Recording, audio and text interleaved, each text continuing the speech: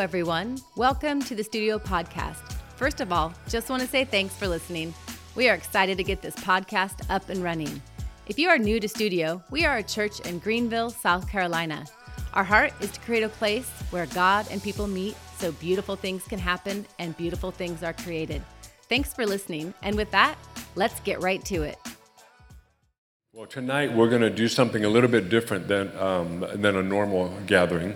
We're gonna have a conversation tonight around a really important topic for us at Studio, and it's something that we feel is really deeply important to God. And so we're going to have a conversation with Tanasha, Candace, and I, and we're going to talk about something in regards to, for those of you that are new to Studio, I guess everybody's new because we're only 6 weeks old.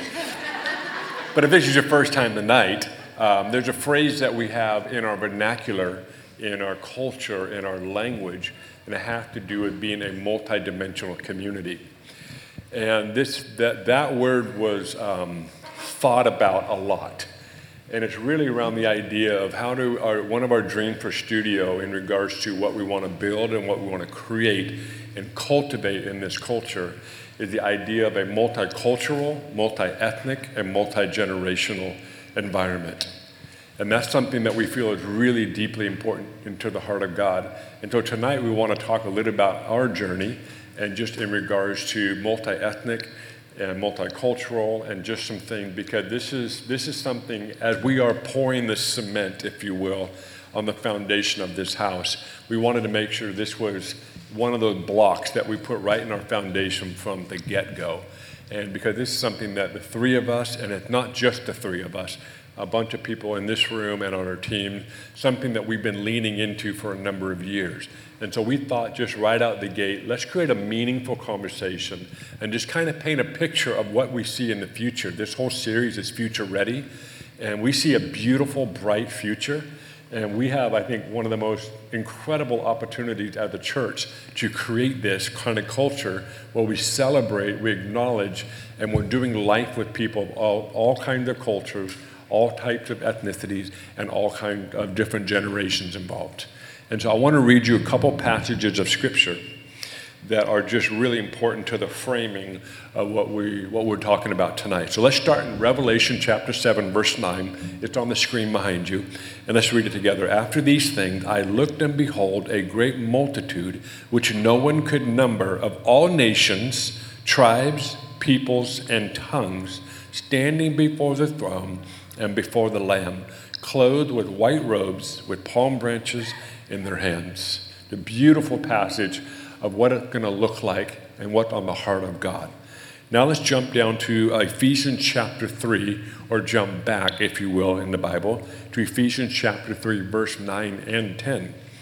And to make all see what is the fellowship of the mystery, which from the beginning of the ages had been hidden in God, who created all things through Jesus Christ, to the intent that now the manifold wisdom of God might be made known by the church to the principalities and powers in the heavenly places. And the title of tonight's talk is The Fellowship of the Mystery, not The Fellowship of the Rings. Oh, that's a great movie, great trilogy. This is The Fellowship of the Mystery. And what's beautiful about that phrase, we're just reading that in Ephesians in the New King James translation. I love that phrase because what Paul is trying to communicate, he's writing to a church in Ephesus, it's the book of Ephesians, and we'll talk about that in a little bit here.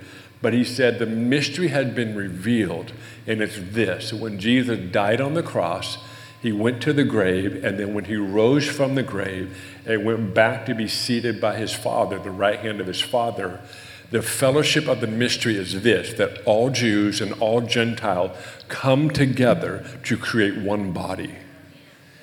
That's the fellowship of the mystery. And so tonight, we want to just take some time together and just begin to talk about that. Yeah, this is really exciting to us because I can feel the heartbeat of God even in us talking about this. Just that he desires for us to not only value one another, but to love one another. And to do that, we have to lean in. So that's kind of what we're doing tonight, is just sharing a little bit about our journey of leaning in and learning to love. And so what we're going to do, we're going to start with, at what point did this kind of conversation around ethnicity and culture, when did it kind of become more real to the point where like, I'm now leaning into this. I'm going to give my life to this and put some skin in the game. And so let's start with Candace. At what point was it for you where this just kind of became something you need to give yourself to?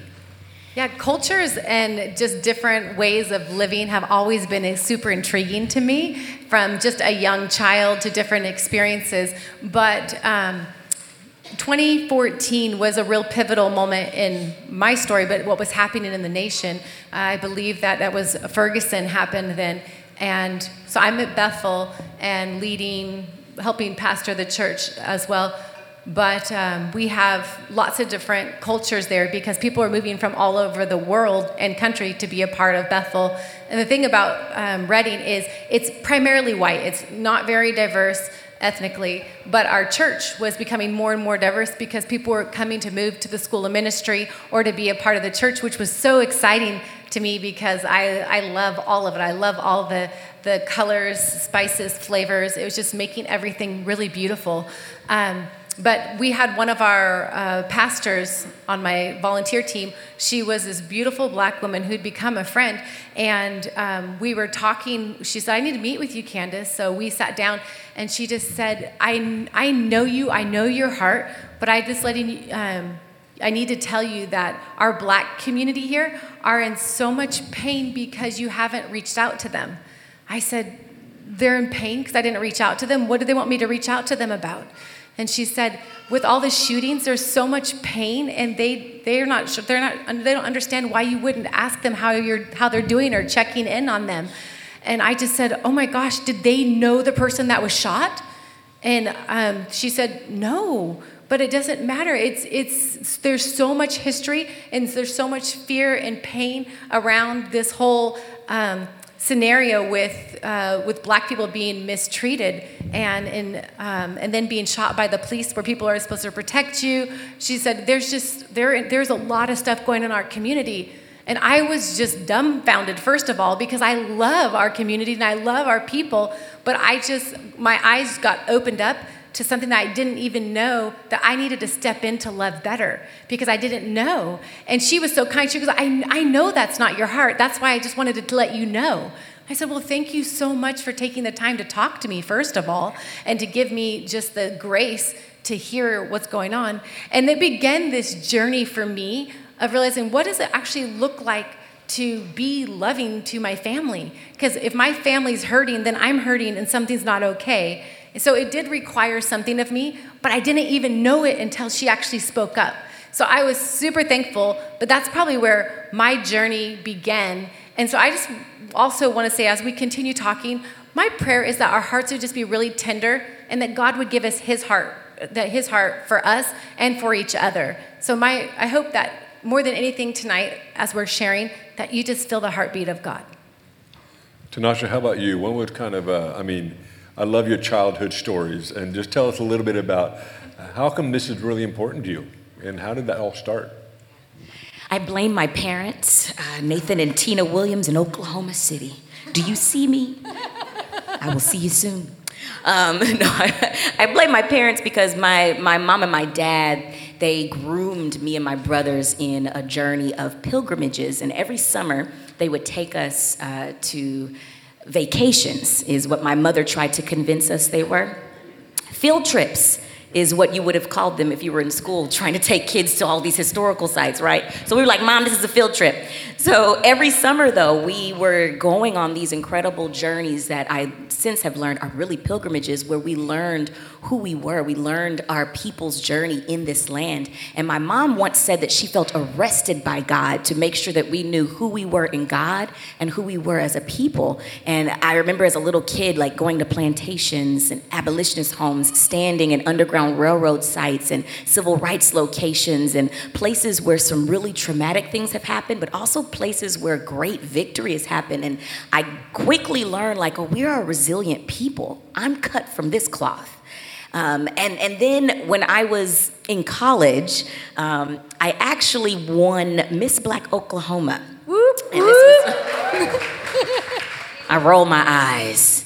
Eric knows why I roll my eyes. I don't like talking about I get it. in trouble every time I tell somebody about it. But I think it's the coolest fact about her.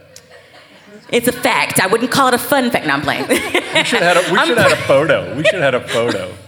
We will not. But I'm proud of it because I'm proud of where I came from in the journey. But I'll be honest, y'all, I get squirmish because I don't like pageants, But anyways, this pageant was very unique because Claire Luper was the founder of this pageant. She was the mother of the civil rights movement in Oklahoma City, in the state of Oklahoma, actually. And many revere her as one of the mothers of the civil rights movement in the United States. Led one of the first ever successful sit-ins in the nation in 1958 with youth. And she was the founder of this pageant. She started it because a lot of black people were not allowed to be in Miss Oklahoma pageant.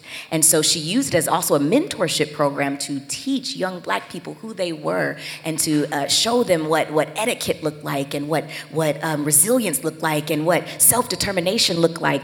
And so I got to be underneath her tutelage for 3 years and heard so many stories about the civil rights movement and about the price they paid. And it felt very holy and sacred. And after Miss Luper had passed away, her daughter, Marilyn, we were at a planning meeting for one of the sit-in celebrations, like the anniversary celebration. And she turns to me because I was actually the youngest person there. Everyone else there was in their 60s and up. And she said, Tanasha, if you don't take this, this will not go on. You must carry this on. You must take what's in this room and you must carry it on. And it profoundly hit me. And I realized there's something on this side that I must carry on. But when I was at Bethel, it's also switched because I entered into a new phase of it where God was going, I want you to also understand this side over here. And then I started growing in deeper friendships and community with the white community. And the Lord started really opening up a calling in my heart to help heal the brokenness between the black and the white brother in this land. And we got to go on a really cool journey at Bethel that we'll talk a little bit more about. But that's when it became radically important to me for my upbringing, but then also crashing into God and really wanting to see the wound healed. That's cool. God is so good and so kind to us who he partners us with. And even just seeing what's on your life and how important those marking moments were. And then the fact that we got to be together even in the last part of this journey and then stepping into the future. I tell you, God is so good and so kind. Yep. In 2015, for me, the Baltimore shooting, I believe, had just happened, if I have my timelines correct. And Candace and I got invited to be a part of a leadership kind of a summit with 12 different leaders down in Carmel, California, to one of the most beautiful parts of California. And we were down there, and it was kind of an eclectic group of people. We had a couple hip-hop artists, a banker from the UK. We had some pastors, Candace and I. We had 2 people that were CEOs of a woman's brand and a men's brand with magazines. So just kind of this unique group of people. And the whole idea was just to bring us together and just have a talk about what God's doing and what's happening in our life. Well, the 2 hip-hop artists that came were Propaganda and Trip Lee. And they were both there, and it was actually really cool. And the Baltimore shooting had just happened, and the whole weekend wasn't really around this conversation, but when it came time for them to talk, everybody was just kind of, this whole Baltimore thing was just like, it was just intense. And so Propaganda began to share, he's a hip-hop artist, he began to share about, he used a phrase that was incredibly helpful. He said, What many don't understand is my people, my community, we have what's called a long memory. So what happened 400 years ago affects us today. And he began to unpack this whole idea. And he said, when I walk into a room and I'm looking for another black person, and when we look at each other, I've never met them before, but I look across the room and we just nod at each other because we are connected because of memories of 400 years of their experiences.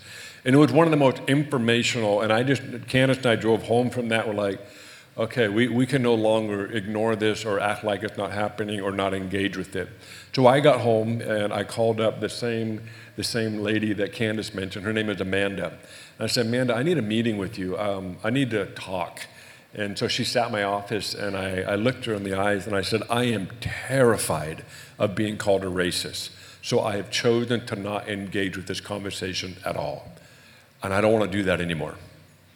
And she looked at me, she said, Eric, you're not racist. You might be ignorant, but you're not racist. And I said, well, I can live with ignorance. That's a little bit easier to chew on. But that was kind of the moment for me, was that, okay, it's time to lean in and to put aside different ideals and different worldviews that are keeping me from not engaging with this conversation. So that for me was in 2015, in May of 2015, of just going, okay, I'm gonna have to learn to ask questions and to engage and to actually learn about something that I really don't understand. And frankly, it's easier to just try to ignore, but we can't do that anymore. And so that's kind of where it began for me, is that. So now let's talk a little bit about, since then, how have we journeyed through that? What are some things that have happened along the way that have been helpful, that have helped to understand what's happening? Yeah, we knew we couldn't stay where we were once our eyes were open to how much hurt and pain there was for our brothers and sisters. That means there's an issue even for us as well. And so we just started being more intentional, saying, we need to listen. Can we ask you questions? Can we get together? So as pastors of the church, we have this whole platform and this stage, and with the leaders in our Black community, we were meeting with them, and I just said, please understand my heart. It's so important for us to live this out before we try to teach or lead someone else in it. So I know we could use that stage right now, but can we please just keep this in the back room and just have conversations and learn and really get to a place of healing with us first? And so that's what we did in the first couple years, responding to everything that we just learned. And they were so gracious and kind to let us be able to ask questions. I know some of my questions were dumb, and I should know better, but I got to ask a lot of questions, learn. So it was a lot of listening, starting to read more things, and just learn a little bit more about where did this pain all start and what is being revealed in our nation, because it's still happening. I saw a post in one of our, I think it was GVL Today or Greenville, was a post about our mayor when he was in high school. In Black history, they're celebrated, part of it, they used his story and experience as a white boy in high school about his friends being moved to different schools and stuff. And they retracted it later because during Black history, they realized it was kind of tone deaf to focus on a white person's experience in the middle of integration of schools and stuff. Why we're celebrating Black history. Do you get that? I mean, it's just, so I saw that take place this week in our social media in Greenville. And so I'm like, I just want to read the post. I'm just curious. This is a new land for me, new people. What are people saying? And it's the same pain. There's so much pain with our relationship and the history that still needs to be righted. And so we get to be a part of that, and it's just good to know. So if you think that this is not an issue, then just look at social media. Just look at, like, it really is. We do have a long way to go, but we've been on this journey. We will continue on this journey because we got to figure this out. Like, this is the heart of God, that we would love each other and that we would be willing to draw near to each other. And so we started just having more intentional conversations and dialogues and learning and hearing stories. Like, what is your experience? Because we don't all know everything. And just because I have an experience doesn't mean that you have the same experience that I have. Whether I'm a white woman, a white man, a Black woman, Black man, Asian, Latino, I mean, we all have different experiences, and would we be willing to listen and learn from each other? So that's what we began to do. One of my favorite things is a few years down the road, Tanasha, she's in the School of Ministry, probably at the same time, but she's in third year, and we get connected, and she is just such a brilliant, talented lady, and what she has marked her life. We start talking, and she has it in her heart to do, could we ever do like a Black history celebration? I'm like, I think that would be brilliant because we want to educate ourselves. That's part of learning and growing, is just getting educated. And she has done a lot of productions and stuff. So we do a Black history celebration. It was beautiful. It was educational. I thought it was such a win for us in Redding, being predominantly white, having not as much experience with different cultures, ethnicities, specifically even the Black history. So I was super thankful. The second time around, we did a gospel celebration. So she went through the history of music and gospel and integrated different educational pieces of Black history. It was so beautiful, and Reva led a gospel choir, And so it was gorgeous and dynamic. And so that was throughout the piece. At the end, we just worshiped together in gospel. It was so intense. It was so beautiful. It just kept going. We couldn't stop it. No one wanted to stop. I think their voices were getting hoarse at the end. But it was dynamic. And all I could say, the words that were in my mind at the end of the night is, I feel more whole. Like I got to experience more of God tonight by giving value and place to another culture, to another sound on our stage. Because at Bethel, we have Bethel music. It is a very unique sound and it is beautiful, but it is one. So we got to come in and bring in gospel music. It was so gorgeous. I feel like I experienced more of God. And I was so thankful, but we get the opportunity when we draw near to each other and we honor and value each other because we each carry different parts of God because we are all created in his image. So that was a beautiful moment for me. That was a mutually beautiful moment for me as well. I learned a lot, even just putting those productions on. And the scripture that comes to mind with that is the verse that says, every member makes up the full body of Christ. And when you honor each member, you get to experience the beauty of what the arm brings and what the leg brings. And it ends up being like this beautiful potluck that unless we bring our own dish to the table, we're not going to enjoy the feast. And that fullness that you felt that night, it was like, oh, I think we just got an extra little dish to the table. And it was fun bringing it too. I was thinking a little bit about my journey after I was sort of shaped, molded as a child and journeyed through. I would write a lot of poetry and process a lot of things. And then a few years later, I remember sitting in the Bonnie Bray Street house, actually, praying about what God was going to do next and some things that had been transforming my life. I kind of shared a little bit in my message on sonship. And it was shortly after I had that moment with God where he healed my knees. And I'm praying in this house that was known for where the Azusa Street revival first broke out, led by William Seymour, a black man in segregation. And so I'm sitting in this house praying, and I hear the Lord say, go get equipped for the coming revival. I'm like, whoa. And I look around like, where are they doing this at? And the only place I could really find that wasn't just doing like a little taste here and a little taste there was Bethel. So I go up to do the ministry school, and I'm thinking that I'm going on a journey there to learn about things of the supernatural, miracles, signs, and wonders. And I had another thing coming. God was like, no, I want you to heal. And the next part of the journey for me was actually not just dealing with the beautiful victories of being in the Black American story, but I had to deal with the wounds. He was like, I want you to bring all that stuff to me. All those places where you struggle with trusting white people, all those places where you're feeling that ache still and you're angry because there's still injustice here and still injustice in the educational realm, or you were just called an N-word here, and all these different things that I'd been experiencing. And he said, I want you to sit with me and you're going to heal. And it took me about 2.5 years of just like, okay, let's do it. And then like, okay, I don't want to do this anymore. Okay, let's do it. Okay, I don't want to do this anymore. It was like back and forth with God. And around the time where I had started connecting with Candace was when I was beginning to feel the other side of it.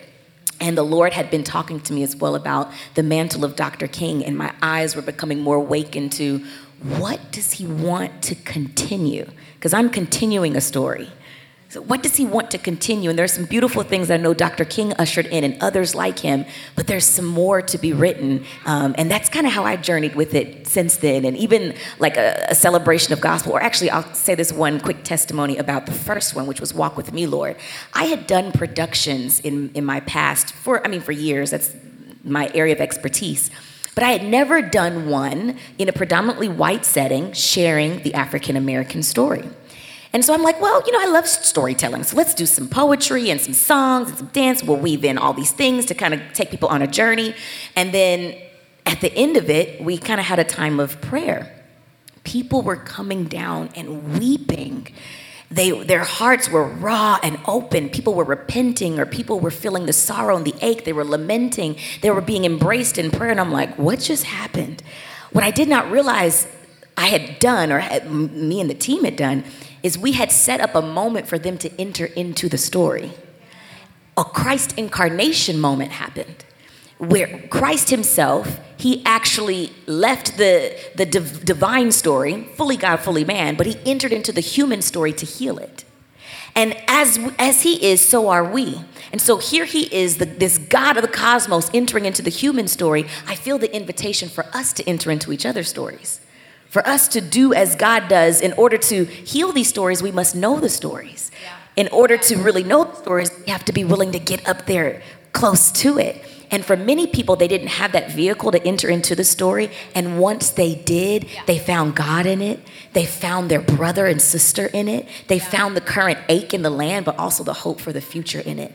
And so Christ incarnation work is also this piece that I'm holding on to kind of help the body of Christ step into more of as we heal not just even the Black American story, but I mean indigenous and the Mexican, Latinos, and so many people groups that experience ache. We need that particular component. So beautiful. Thanks for sharing that.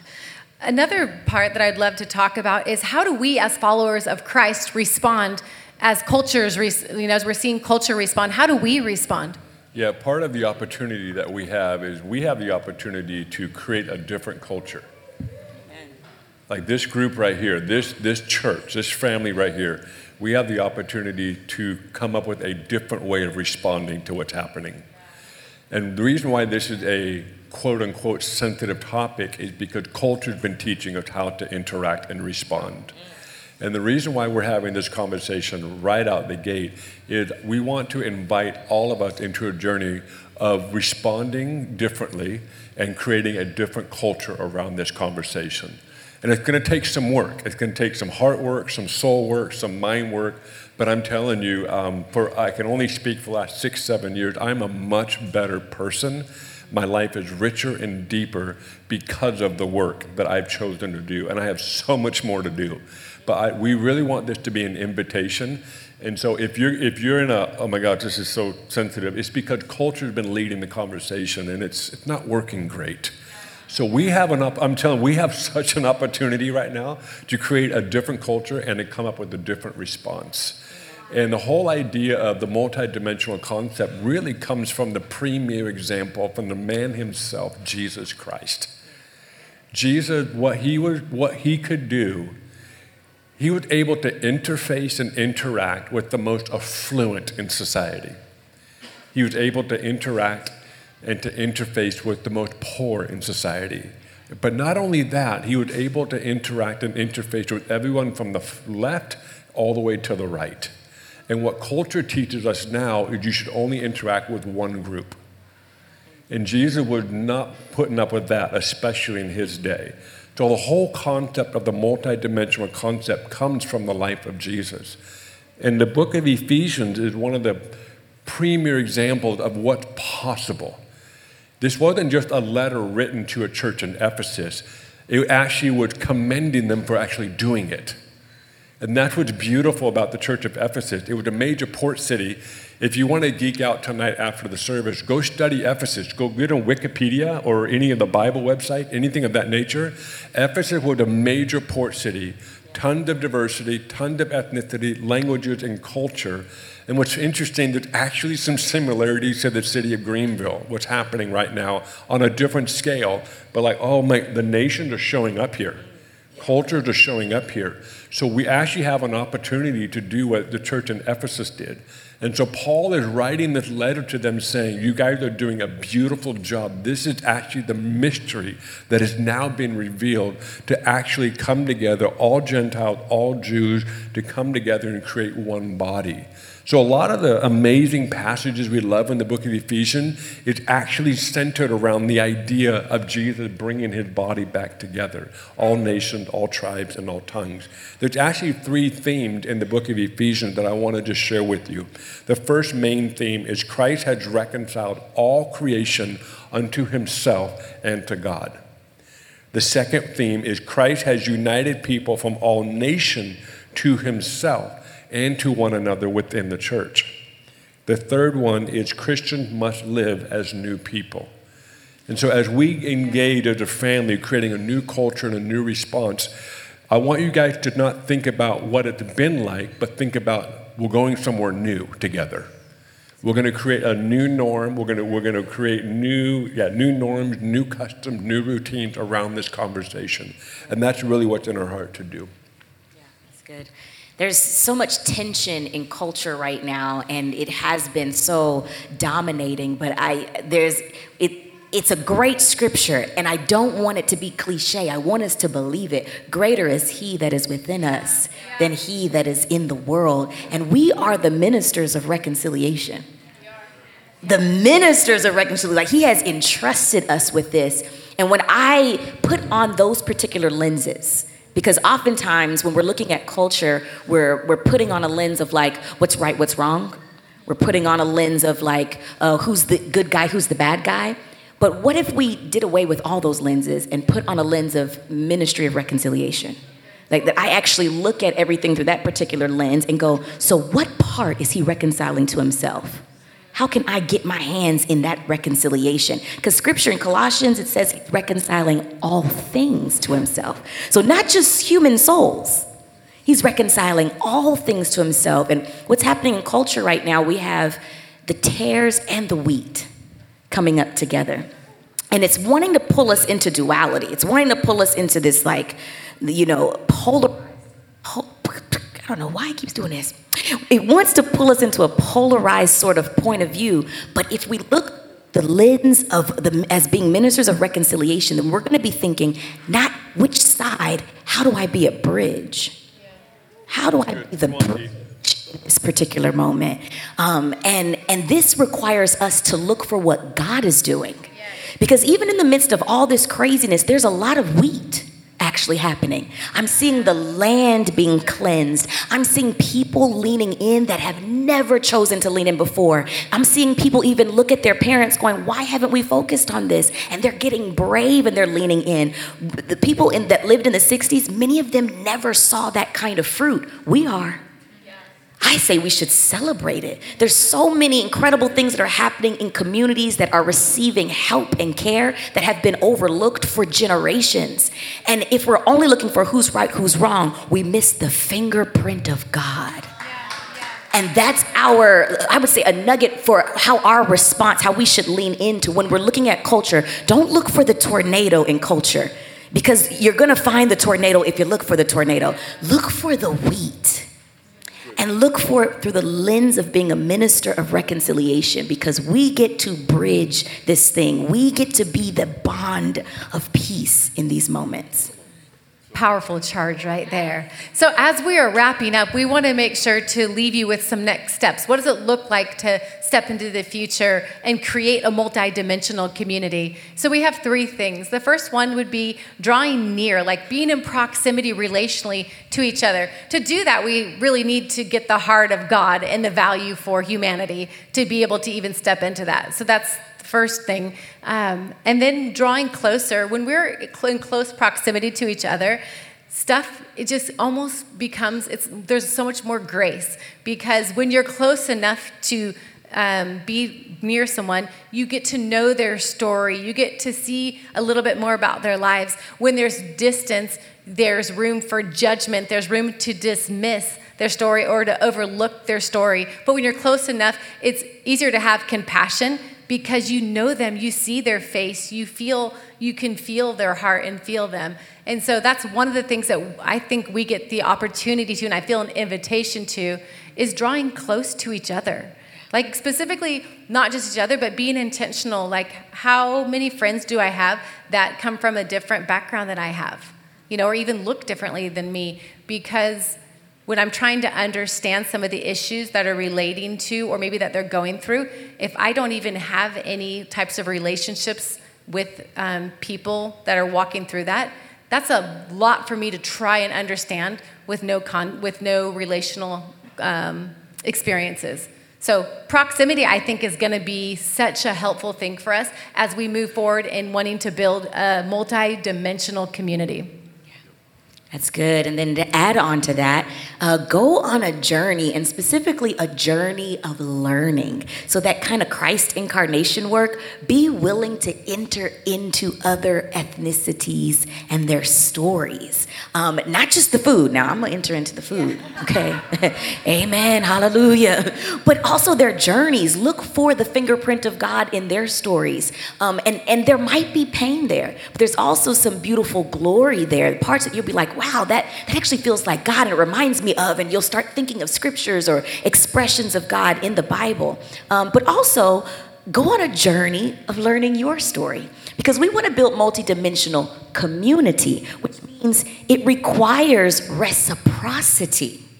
If I come with my story, I also want to know yours. Now, many of us are in a situation where we may not have been told our story. Most people have not had an upbringing like I had, and I recognize that. I do believe there's a grace for this hour where God is even increasing in the land ancestry tests, right? My goodness, like all this stuff around DNA. Go on a journey of learning your story. I like to tell some of my friends who their bloodlines may have given up a lot of their heritage. I say, don't you want your stuff? Go get your stuff. Because in your story is your inheritance. In your story is going to be all the spiritual, beautiful things that God has passed down generation upon generation. How are you going to steward if you don't know it exists? How are you going to continue that story if you don't know what's there? And there might be some brokenness. You might also bump up against some things that you don't like. But guess what? It's the divine invitation to be able to say, with me, this story will be healed. I'm not going to pass this on to the next generation.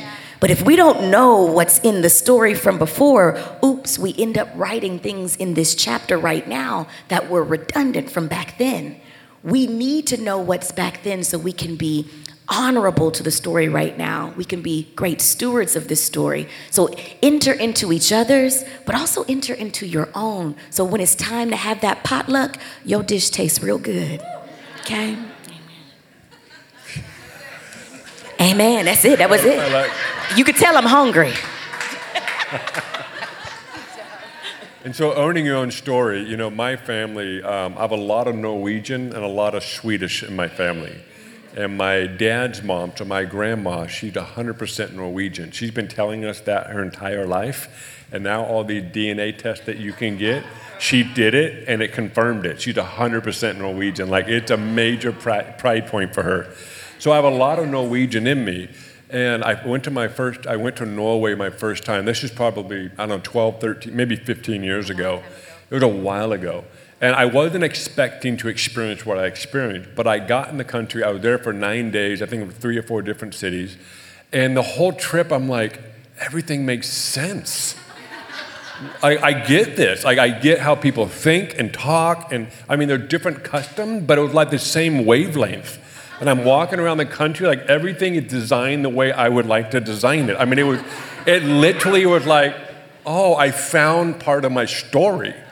I was not planning on it. I was not expecting it, but it was such a great experience to go, oh, that's part of my story right there. I have that thing going on in me, and that's part of the expression of who God is through my life and through my family.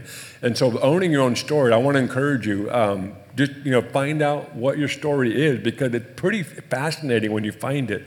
And for me, it was a sense of like, oh, it now all makes sense. Like, I make sense to myself now. It was just a crazy experience. And so that's one of the takeaways. The last takeaway that we want to encourage you and challenge you is in regards to, we want to encourage you all to read. There's a book that our entire leadership team is actually reading right now. Some of us have read it already, but we're reading it again. It's this book right here. It's a phenomenal book. It's called One Blood. It's written by a man named John M. Perkins. And I would love Tanasha to put a book plug for it in right now. Yeah, John Perkins is one of my heroes, and on the kind of creative installation that Shayna's put together, you'll see a little bio about John Perkins, but he is a general in the faith, and this is his final book to the church on race. He was a civil rights leader, and he was a minister of reconciliation, saved in California, but moved back to the South to hit the hoods, to build clinics, to do after-school programs, to just be the hands and feet of Jesus. And through proximity and through intentionality, he ended up gaining a lot of relational equity and applying the gospel in this particular area. He saw such great fruit that really transformed communities. And this book is a powerful foundational book, and with biblical teaching on biblical reconciliation. He gets into the ache, he gets into the practicals, but he also paints like a very real picture. So it's not sugarcoating anything, but it's also drenched in so much hope for the glorious future that God is creating with us. So we highly recommend this book. It's something that we are kind of adopting as this kind of undercurrent of how we're moving forward with biblical reconciliation as a studio family. Yeah, we can't stress enough. This is the great place to start, and even just a great book to read. And the last part of our challenge is we want to encourage you to go out to coffee or go to dinner with somebody with a different culture or different background or different ethnicity. Like, take them out, get together, and share stories. Like, put the political stuff aside, put what culture is saying aside, and close that gap between you and someone else with a different story. We believe there's no way to move forward in reconciliation unless we close the gaps relationally. And I believe that's why we have one of the greatest opportunities here at Studio, is to create a new culture and a different way to respond to what's happening in our culture today. And so we're going to close this time with prayer. So why don't we stand up? And as we're standing, we're going to pray for two things right now. We're going to pray for this whole conversation, but we're going to pray first for Ukraine. Yes. Because of the conflict in Ukraine. We wanted to take some time in regards to that. I know it's on everybody's minds and hearts right now. And so let's just take a moment to pray for that situation, and then we'll pray as a family over the conversation we just had. So, Father, we just lift up Ukraine to you, the Ukrainian people to you. Father, we need a miracle. We need a breakthrough. We need everything to stop. And Father, I pray for protection over men and women and children in all the countries in Ukraine and all the countries surrounding Ukraine that's caught up in this conflict. And I pray whatever driving this thing, whatever is creating this thing that's not you would be silenced, would be ended. And I pray for another solution to this conflict. And I pray that you would stop it, and we pray that you bring an end to it. And then I pray for families that are placed, Ukrainian families that are placed all over the world right now. I pray for incredible peace to rest on them as they're wondering about the welfare and the well-being of their family and friends and own countrymen and countrywomen. And we just pray for a special grace and protection over Ukraine and the Ukrainian people. And we also pray for the Russians as well, Father, that you be all over them as well. There's just so much conflict going on here. And we just pray for your grace and your peace to be on that. Yeah, Lord, and we thank you that you are one and that you're just your love for humanity, God. And I ask for just another measure of your love right now, even all the words that were spoken in the conversations that are happening. Lord, we invite your love right into the middle of it, right into the middle of our own stories as well, Lord. I pray that your love would go deeper, would go wider. Yes, Lord. Yeah, just in each one of us, Lord. Yeah, I thank you, Lord. I pray that your love is so great that it goes into our past, into our present, and our future. I invite just the power of your love into our stories, into just us being able to live together. And I pray that you would reconcile us to you and to each other. I pray for a love that brings unity, Lord, and that just provides grace and value for each other, Lord. So I just pray that as we move into the future, Lord, that you would knit our hearts together. God, that you would make our hearts tender and pliable, and that you would shape us and form us into a beautiful bride that brings you glory. Yeah, I pray that you would give us your eyes as well for our brothers and sisters. God, that when we see each other, God, that we would see what you see, Lord. Yeah, I thank you for family. I thank you for relationships that are going to form. And I just thank you for the beauty of your church, of your bride.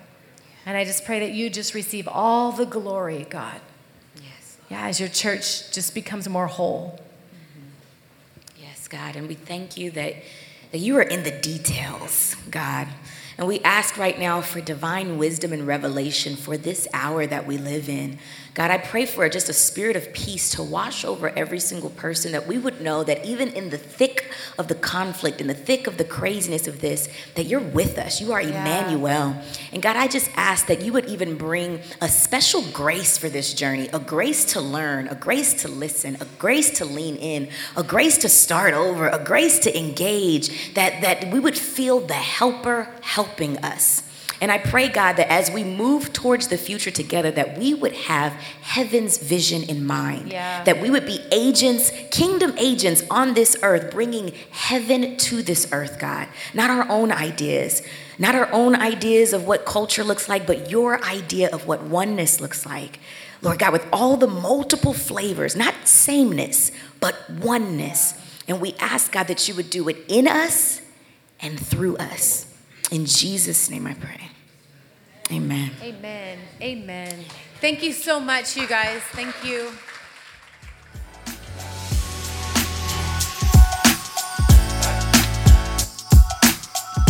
Thanks for listening to today's talk. If you're interested in learning more about Studio here in Greenville, you can check out our website, studiogreenville.com, and you can give us a follow on Instagram. Our handle is studio.greenville. Have a great week.